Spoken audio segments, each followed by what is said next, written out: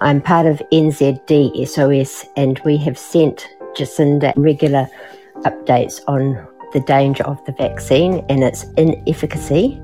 So they have the information in front of them. They know what it's doing, but they're failing to stop the vaccine rollout.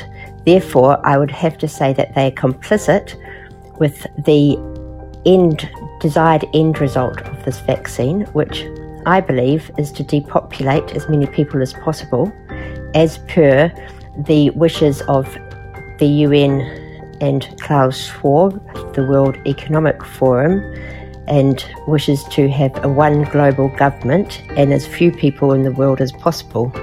He's obviously supported by Bill Gates and Anthony Fauci, and the vaccine is a bioweapon.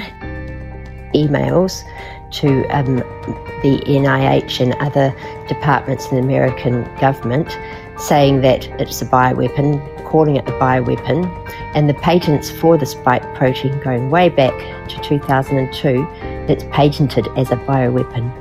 So this is in the vaccine, what they are introducing into our body via the mRNA spike protein recipe.